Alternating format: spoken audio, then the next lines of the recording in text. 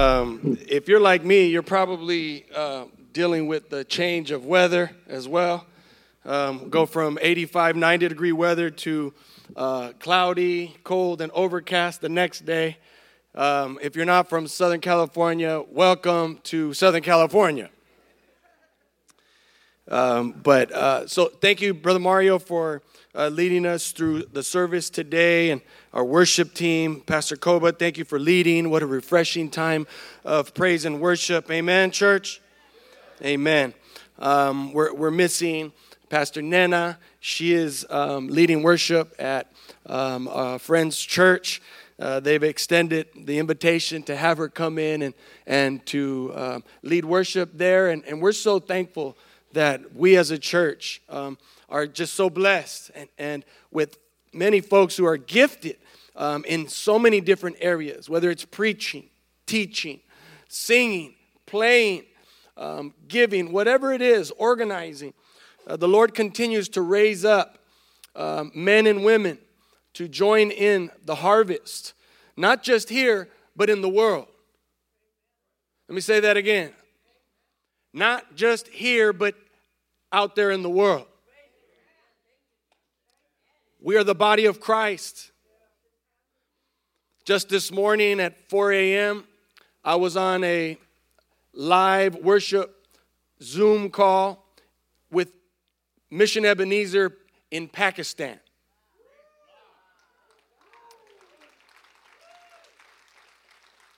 They had over 100 people smashed into their church house there in Pakistan, where only 2% of the population are Christian, and the rest, almost 95%, are still Muslim, and then a few percent of other religions or faiths.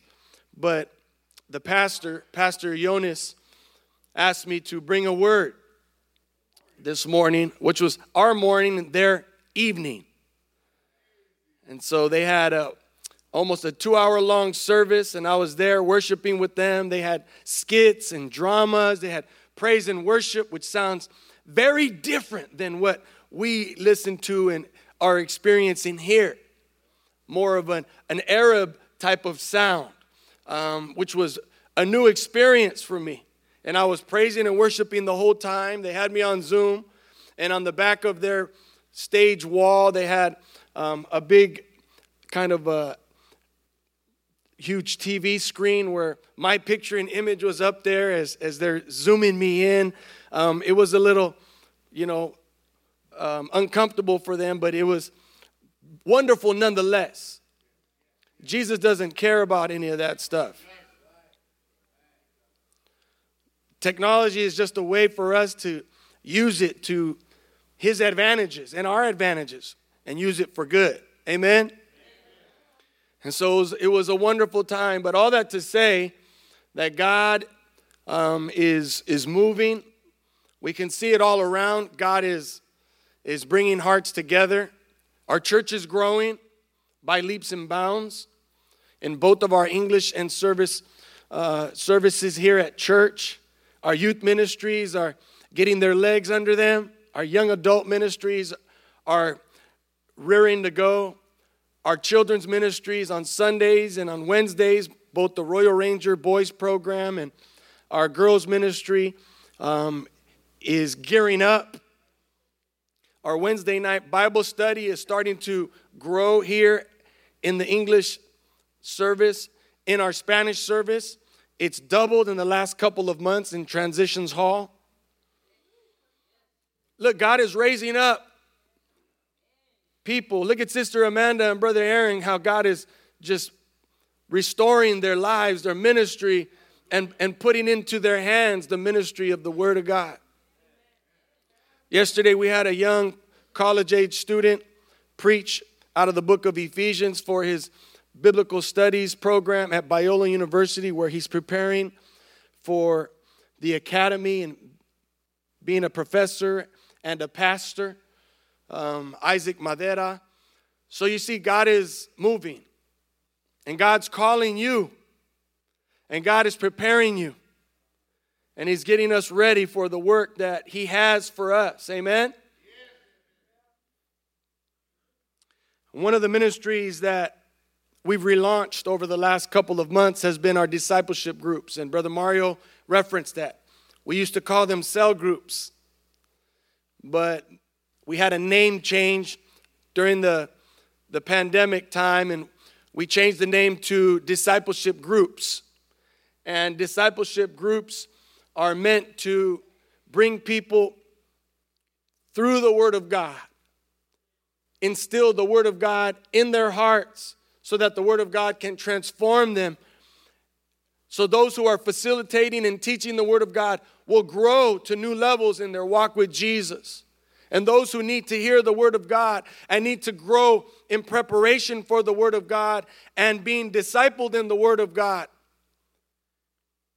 can be fulfilled in their calling and in their purpose.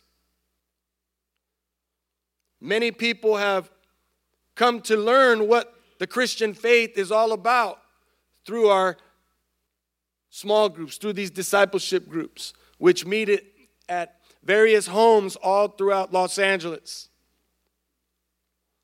This is not just one of the ministries of our church. We believe God is calling us as a church to all be involved. You saw the video on the screen of our baptisms and our ministry fair right afterward. The ministry fair is simply to communicate and to connect with the people of God, expressing a way in which you as the people of God will either participate and be involved in one of these ministries, or you're serving in one of our ministries. And then belonging to a discipleship group.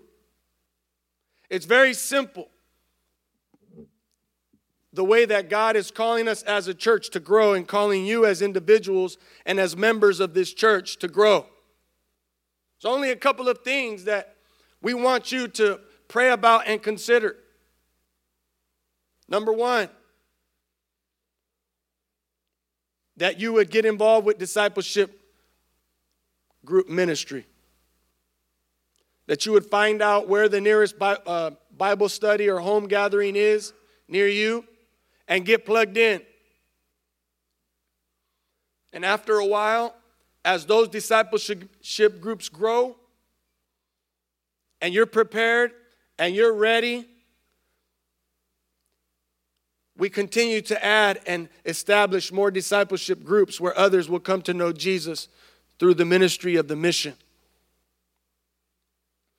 The topic that our discipleship groups are going to be teaching over the next couple of weeks is how to overcome deep hurt.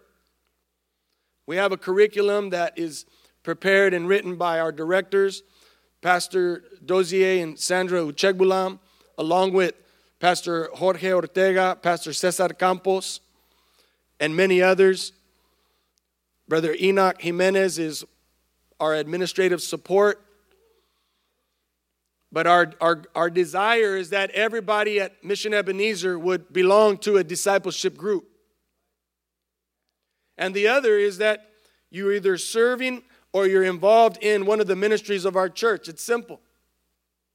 After you come to Christ or you're new to the mission, you go through our membership class. That way you get the lay of the land. You pray and you invite the Holy Spirit to join with you in directing you how you should go and where you need to be involved and be accountable, and where you're known and where you know others. Be involved in a discipleship group and be plugged into a ministry at the mission. You see, some folks are involved in multiple ministries, and if they're not too overburdened and overwhelmed, then they can manage being involved in a couple of ministries, but we discourage folks from being involved in every ministry across the board. We want people to be able to go deeper, and for the people of God to see that there's a great need, even in a church that's growing like ours. Oftentimes, new members to our church or folks coming through see, wow, man, it looks like this church has got it covered. Man, the teaching, the preaching, the Word of God, the worship, the children's ministry, the ushers. No, there is so much that is needed. And oftentimes we stay back, we stay uninvolved, or we think we're not ready, or we think we're not worthy, or we think we're not qualified. Well, God will let you know where you need to serve. God will point you in the direction that is best fit or suited for your calling, for your ministry, for your gifts that He has already given to you. He's going to reveal that to you. He's going to show you where He wants you to plug in so that you can begin to grow. Many times people think I need to grow to this certain level before I start to serve or before I can be useful in the ministry or useful to the Lord. And you know what? Let that be for your leaders and your pastors to help you discern where you're at in your walk with Jesus and where you can be plugged in so that you can be equipped and be sent. Can I hear an amen? Go ahead, give God a hand of praise.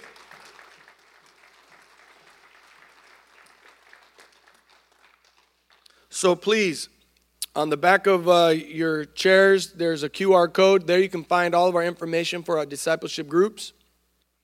Right now we have approximately 10 in both English and Spanish, more or less. We're looking to start more. We want you to be involved. We want you to say, if you're not ready to facilitate or be the teacher of the group, that you pray about opening your home so that someone else may be able to come and assist and join you there in your home as you provide hospitality and service unto the Lord and service to others. We need a lot of that. Pastor Dozier and Sandra would love to connect with you and direct you in the way that God would have you serve and be involved. Here in the Welcome Center after the service, you can come and greet our pastors and hear more about the discipleship groups so that we can get you plugged in. Amen, church? Amen. Amen. One last round of applause. All for the glory of God. So, as I was mentioning this morning, as I was ministering to our daughter church in Pakistan, I committed that I will be traveling to Pakistan next year in 2024. And I'll be looking to travel with 2 or 3 people that feel led to join me.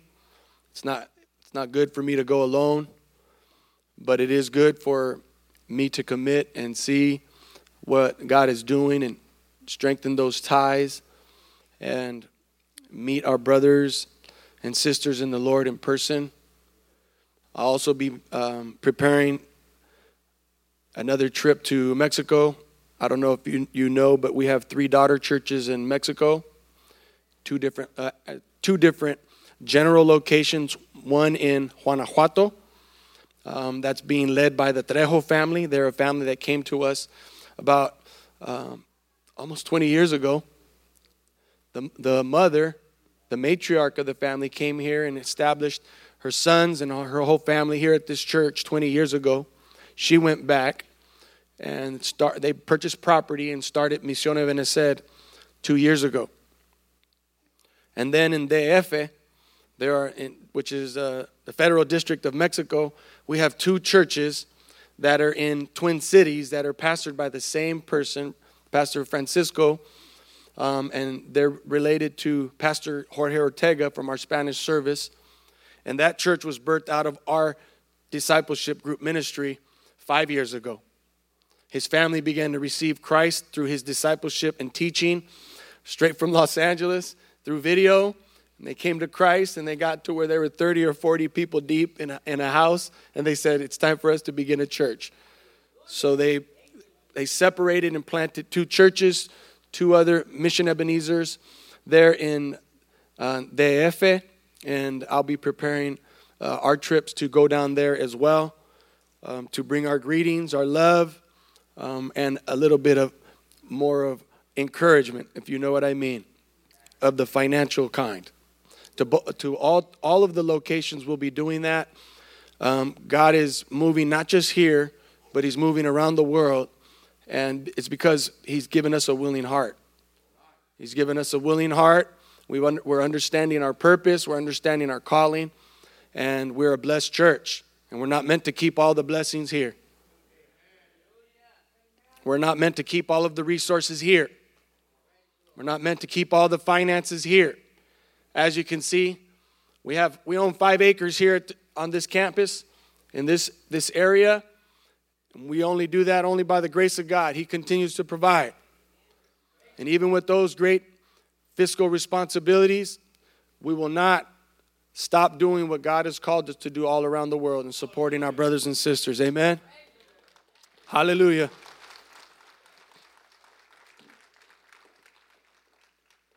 So praise the Lord. If you have your Bible, please turn with me to the book of Romans chapter 7. Today I'm going to teach the Word of God. And I'm going to offer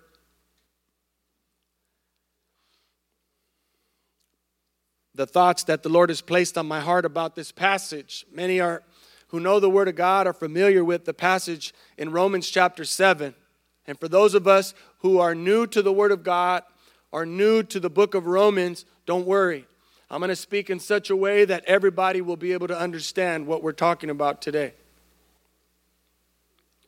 What good is preaching or teaching if the listeners are lost?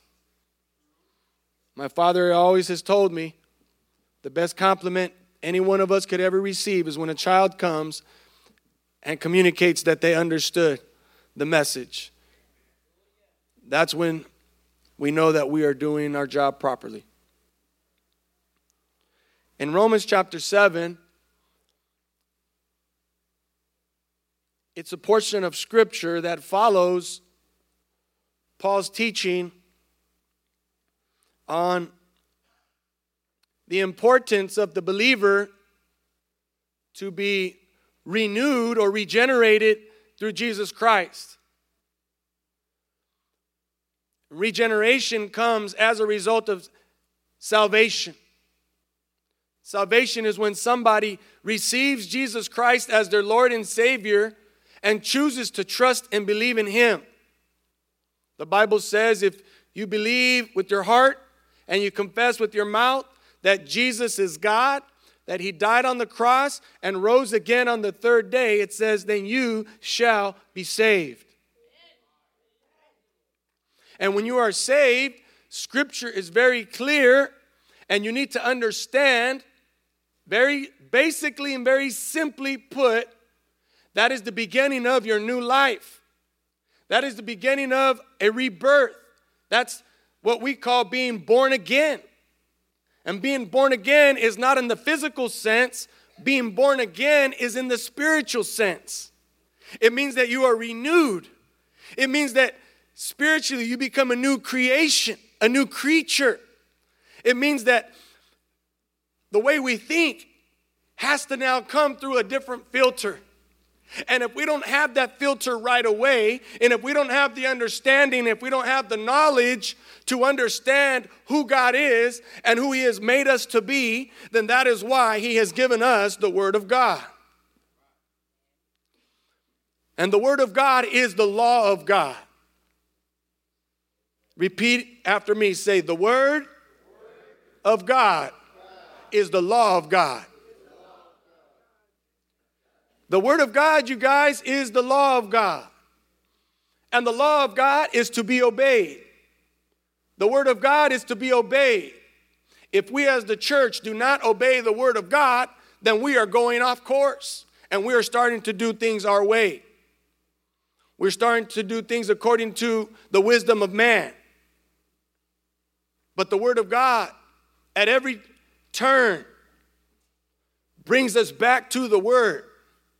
Brings us back to Jesus. Brings us back to Father God. And so, the Word is the law. King David in the Psalms which is a book in the Old Testament, which was written approximately 1,000 years before Jesus was born, speaks of the Word of God as the law. On your own time, please go and read Psalm 119. We did daily devotionals through Psalm 119 earlier this year, encouraging the people of God to understand what His Word or what His law is all about. And in chapter 7 of the book of Romans, this letter that the Apostle Paul wrote to the church in Rome, which was a budding church, a church that he had established, a church in a very well-established city, a very well-known city. One can say a city of many resources. You know, when people in the rural countryside are hard-pressed for jobs, hard-pressed to provide for their families, where do they often go? To the big cities, where they can find work, any work, to make a living, support themselves, and to support their families back home. Much like many people do when they come to the United States of America. They call it the land of opportunity, the land of the free. To make a living and send money or resources back home, whether to Nigeria, whether to South America, whether to Asia, to the Philippines, to Samoa. Paul knew that establishing a church in Rome was going to be good for the early church. He knew that if he could establish a church in the city of Rome, in the country that we call Italy, that it would be a place where he could build up a strong church that would become part of the foundation and the pillars of the growing movement of Christianity. It was very strategic in how the Lord used the Apostle Paul to establish churches in various locations, just like God has established us, Mission Ebenezer. Here we are 3 generations later. The Lord has given us this property. The Lord has given us this land. The Lord has brought this people together so that we might be used in the greater plan of redemption around the world for the Lord's purposes and for His glory.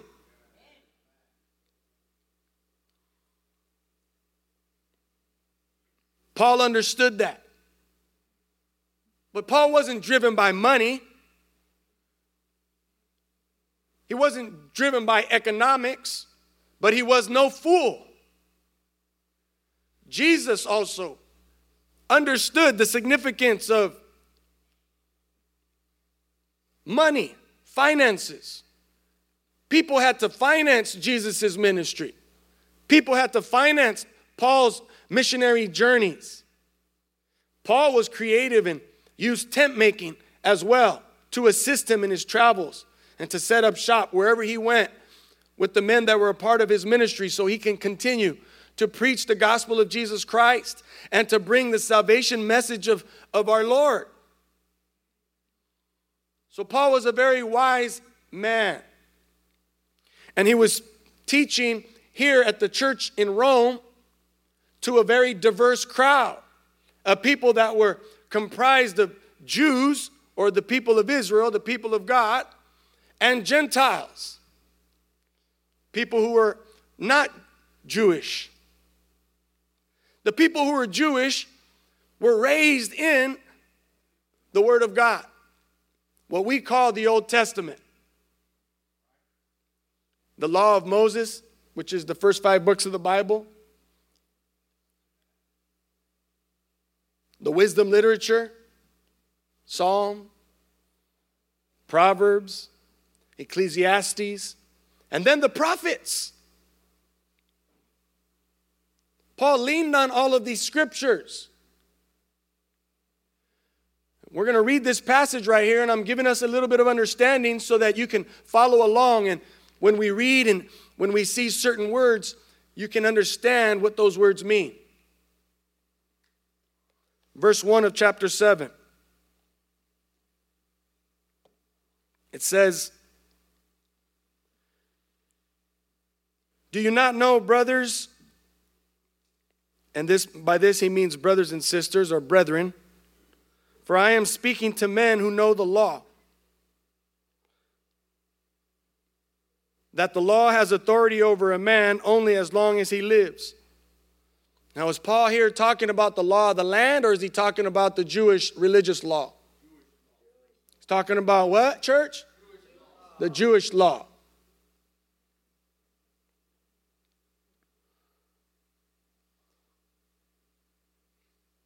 Verse 2. For example, by law, a married woman is bound to her husband as long as he is alive, but if her husband dies, she is released from the law of marriage. So then, if she marries another man while her husband is still alive, she's called an adulteress. But if her husband dies, she's released from that law and is not an adulteress, even though she marries another man. Now, we just read a couple of verses that are referencing marriage. This is not, however, a teaching on marriage. Although it's an illustration that Paul is using, a common illustration that everybody can understand, that will allow him to communicate the principles or the importance of what he is talking about here when he's mentioning the law of God. Let's continue.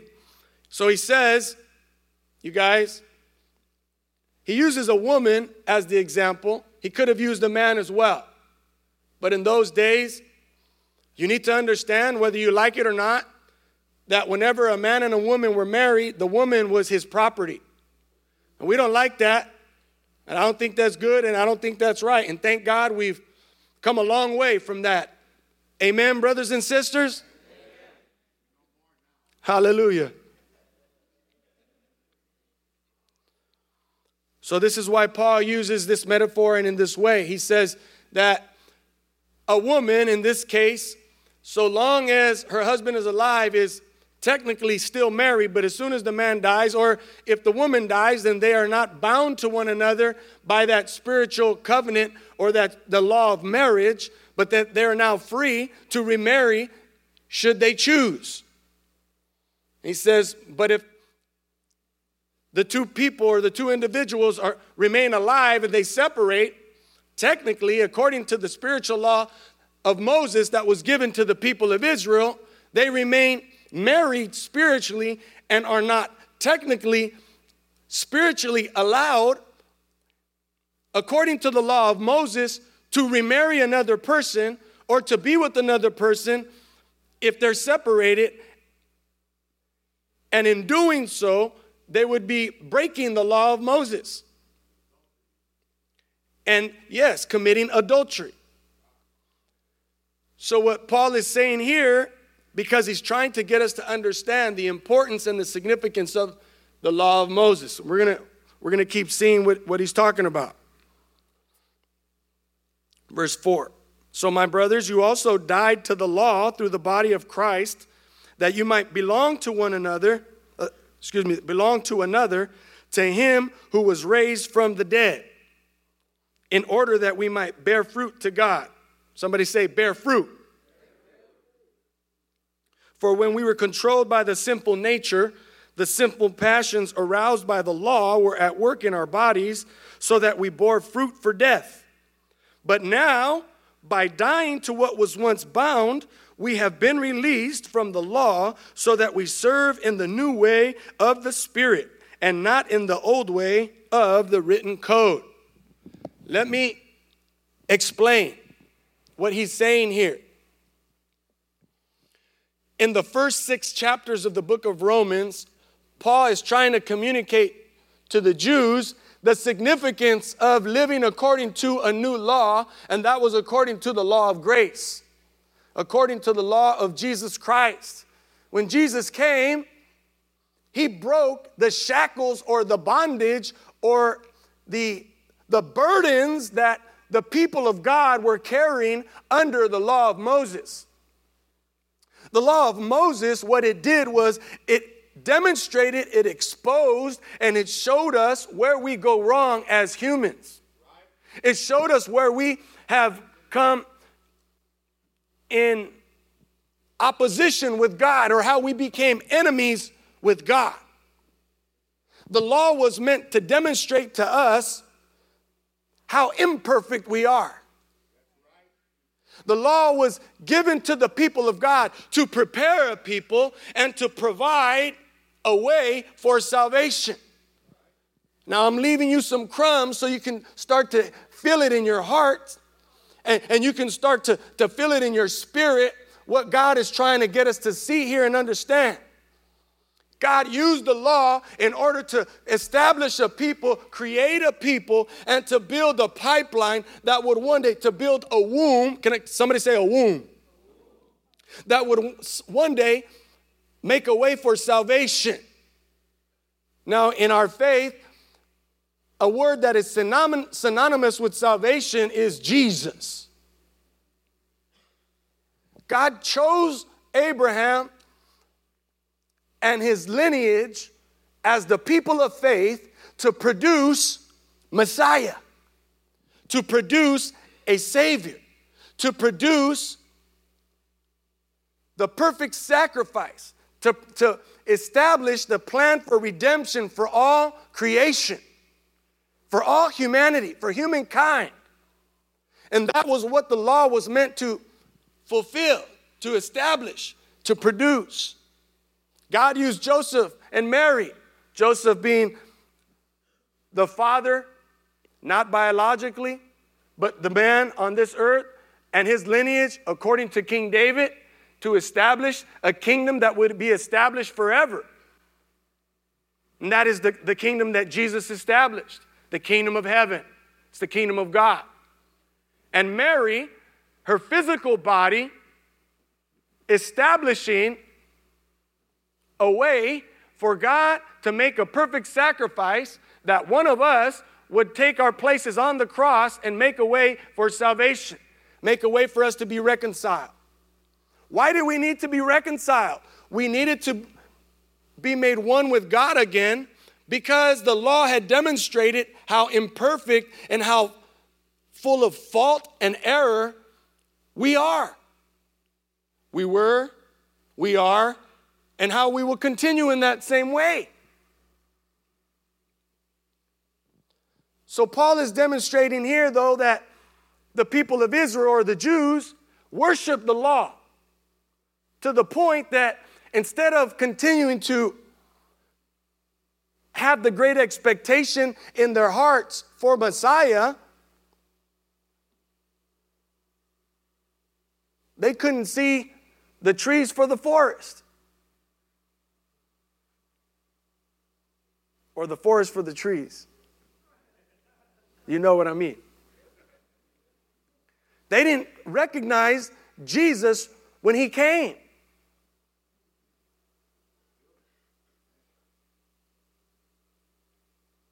So these first 7 verses of chapter 7 are demonstrating to us a very, very important thing for our walks with the Lord.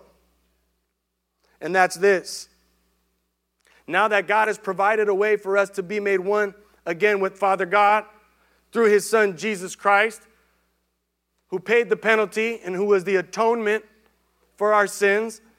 The word atonement simply means the process of becoming at one, atone, at one-ment. Jesus, who is God himself, whom Mary conceived in her womb, God united both heaven and earth and made a way so that Jesus would be the fulfillment of all the law. But not so that the law would completely be discarded.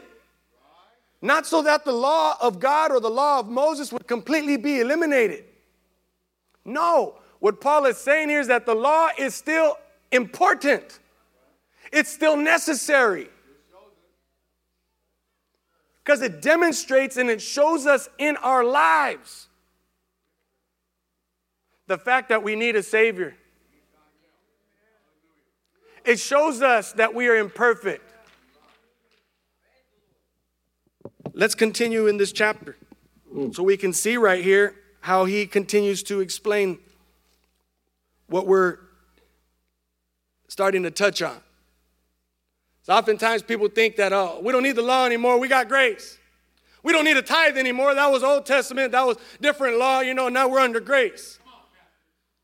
Oh, man, there's a whole lot in here that you're missing if you think that we're not supposed to include the Old Testament with the New Testament as the full canon, as the full standard, as the full Word of God.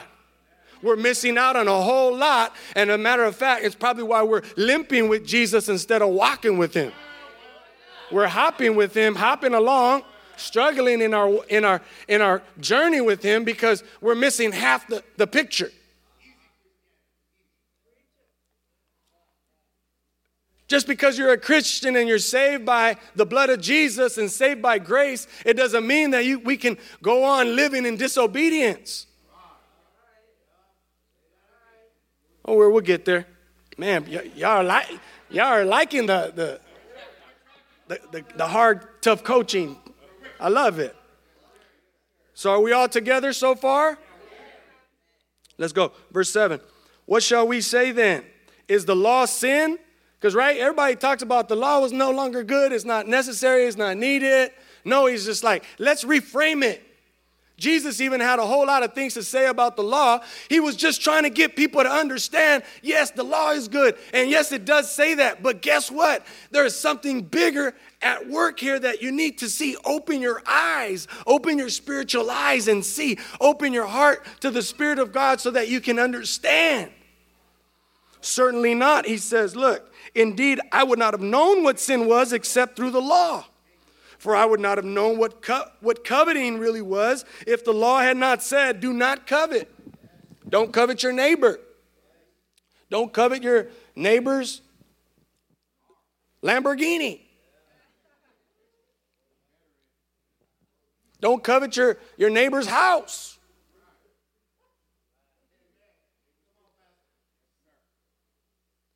So Paul is saying the law of God was meant to demonstrate and to show us what obedience and what walking with God looks like, what it should look like, and how we can live a life here on this earth while obeying the Word of God so that we can experience the fullness of blessings, the fullness and the abundance of salvation.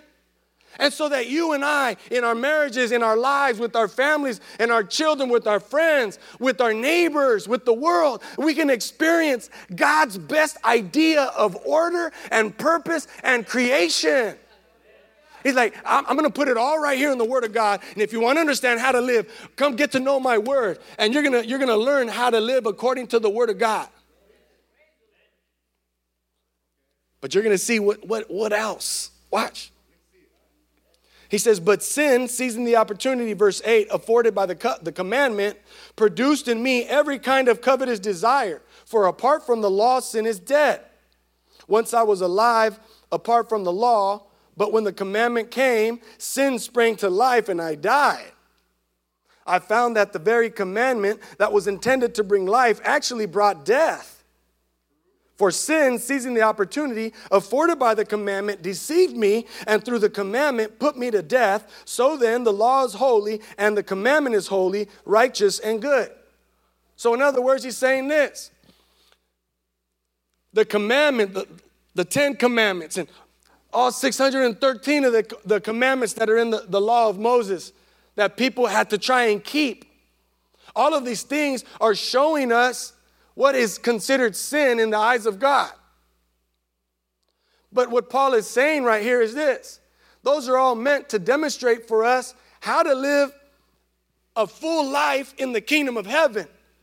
But once you find out that you can't keep the law, once you find out that every sin that we commit truly requires the wrath of God or death, that's what Paul said right there in those first few verses. Death is actually what we experience when we're under the law. Somebody say under the law. When we're bound to the law. Somebody say bound to the law. Somebody say enslaved to the law. In other words, it's saying don't worship the law because the law is only good to an extent. Because God has a better plan, he said. Jesus came to demonstrate the better plan. that you don't have to die anymore because of your sin. We don't have to kill a bull. We don't have to sacrifice a calf. We don't have to kill a goat. We don't have, if you don't have that much money, you don't got to kill a pigeon. I'm serious. People used to judge each other back in those days. Oh, look, they're sacrificing a dove this year. Times must be rough. They used to judge each other.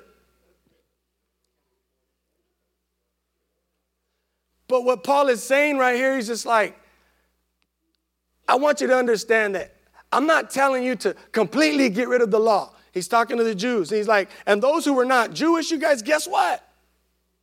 They didn't have the Hebrew law to live by.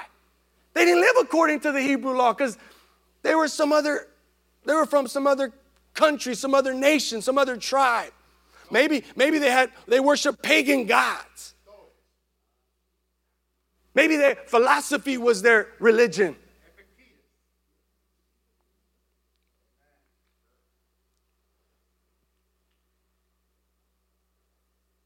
The law is good to an extent because it helps us, but it could hurt us. And there's a reason why Jesus came to deal with that hurt. Jesus came to help us deal with the pain and the harsh reality that when we do sin, when we do break the law of God, we suffer consequences. Divorce is hurt. It hurts and it's painful and it's ugly, and we suffer the consequences of all of those things. How many you know what I'm talking about? When we call people out of their name, we yell, we're angry, we're hateful. We break the law of God. We suffer the consequences by the way that we live.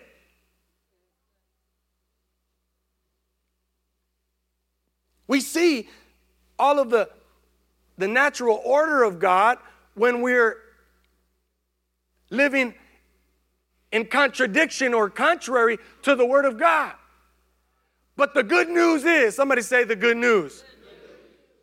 The good news is, you guys, that we can use the law for what it was meant to be used for, and we can hitch our trailer onto the Jesus train, and we can thank the Lord for His blood, and we can thank the Son of God for coming to this earth to die for our sins so that we don't have to live in that kind of condemnation. We don't have to live in that self-hate anymore. We don't have to live in that place of self-loathing. We don't have to live in that place of self-condemnation or being condemned by God. And that's the beauty of Jesus. That's the beauty of the Son.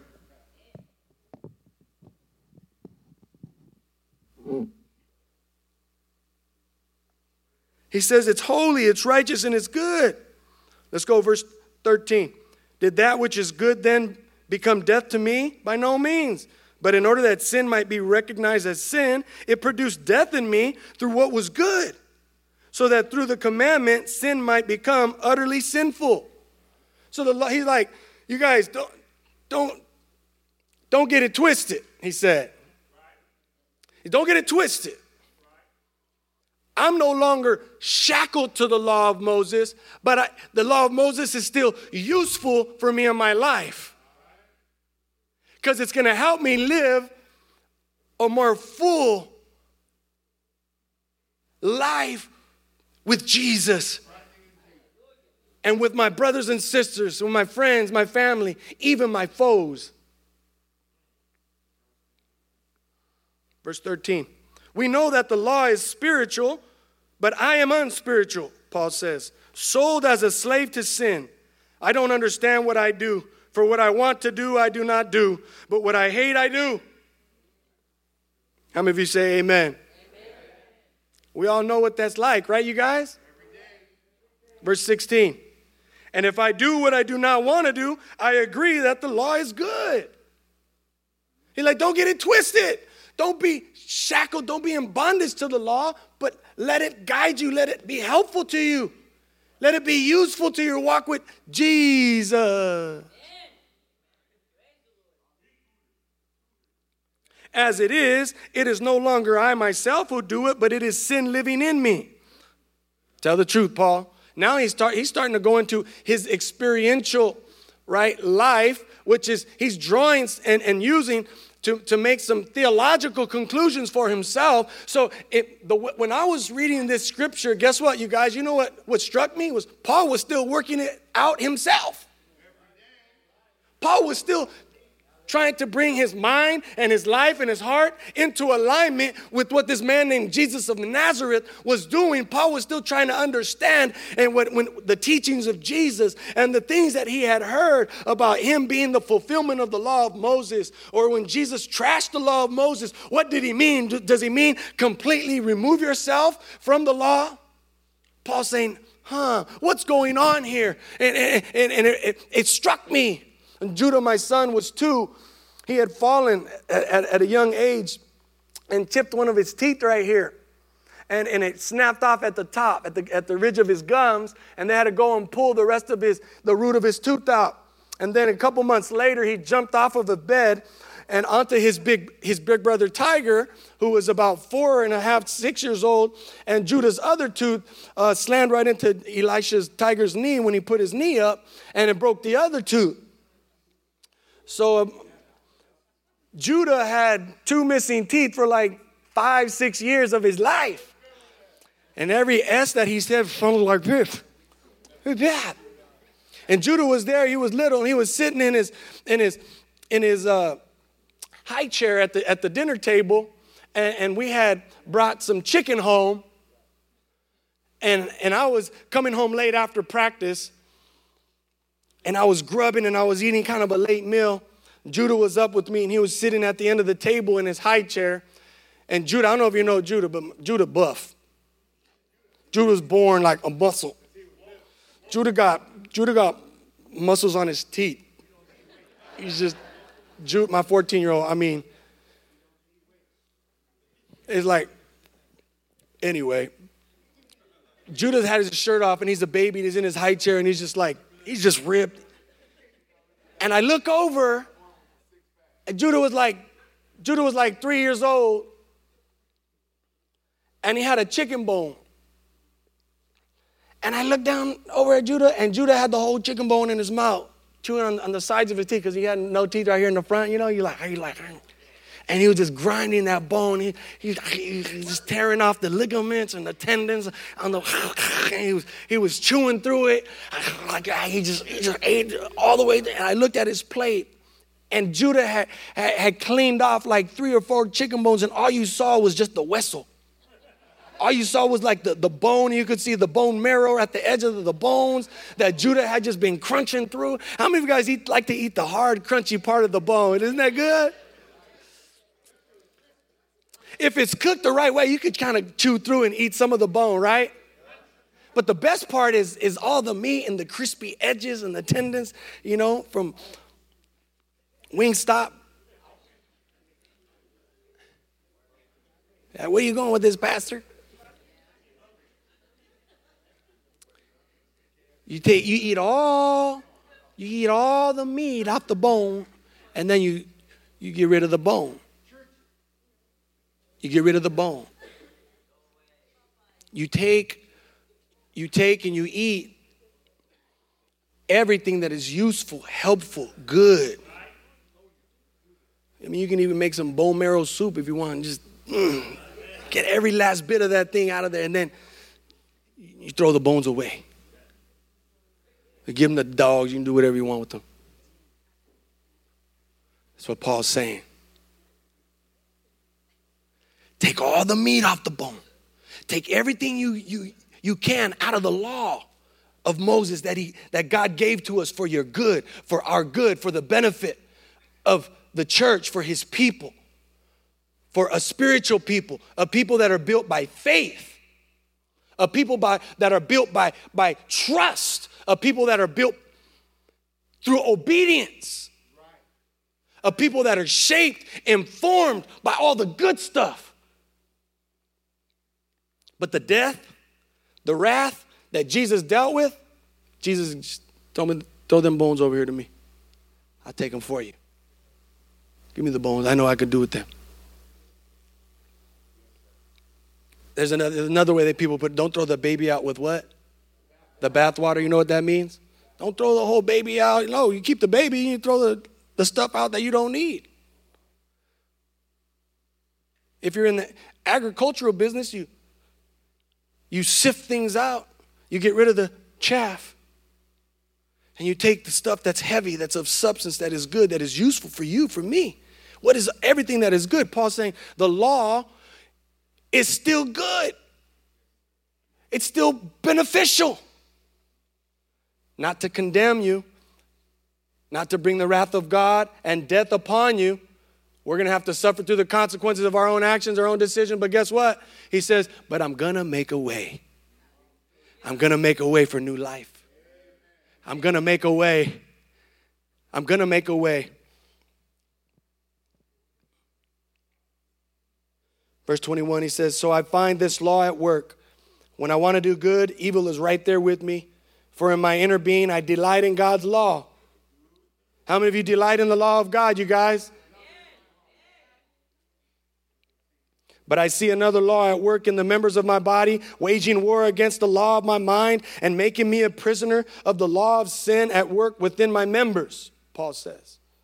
Oh, wretched man that I am, who will rescue me from this body of death? Thanks be to God through Jesus Christ our Lord. Hallelujah. That's a place to clap, church. That's a place to stand up. That's a place to give glory and praise to him right now. Paul says, so then I myself in my mind am a slave to God's law, but in the sinful nature a slave to the law of sin no longer. Hallelujah. Jesus made a way. Oh, ratchet and wretched people that we are.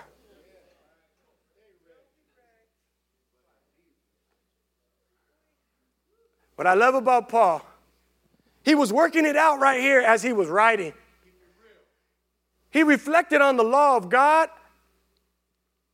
the law of Moses, the law of grace. And he was convicted in his heart to be honest and start to use the word ego in Greek, I. He started to speak from a first person, telling on himself, explaining how all of us are hypocrites to a degree.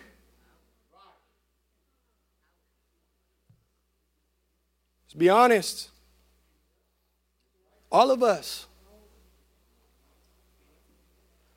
But we're thankful for Jesus. We're thankful that Jesus made a way. The truth serum was at work right here in Paul.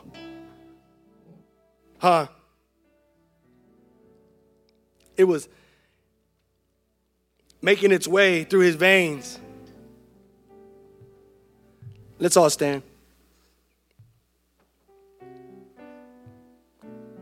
Hallelujah.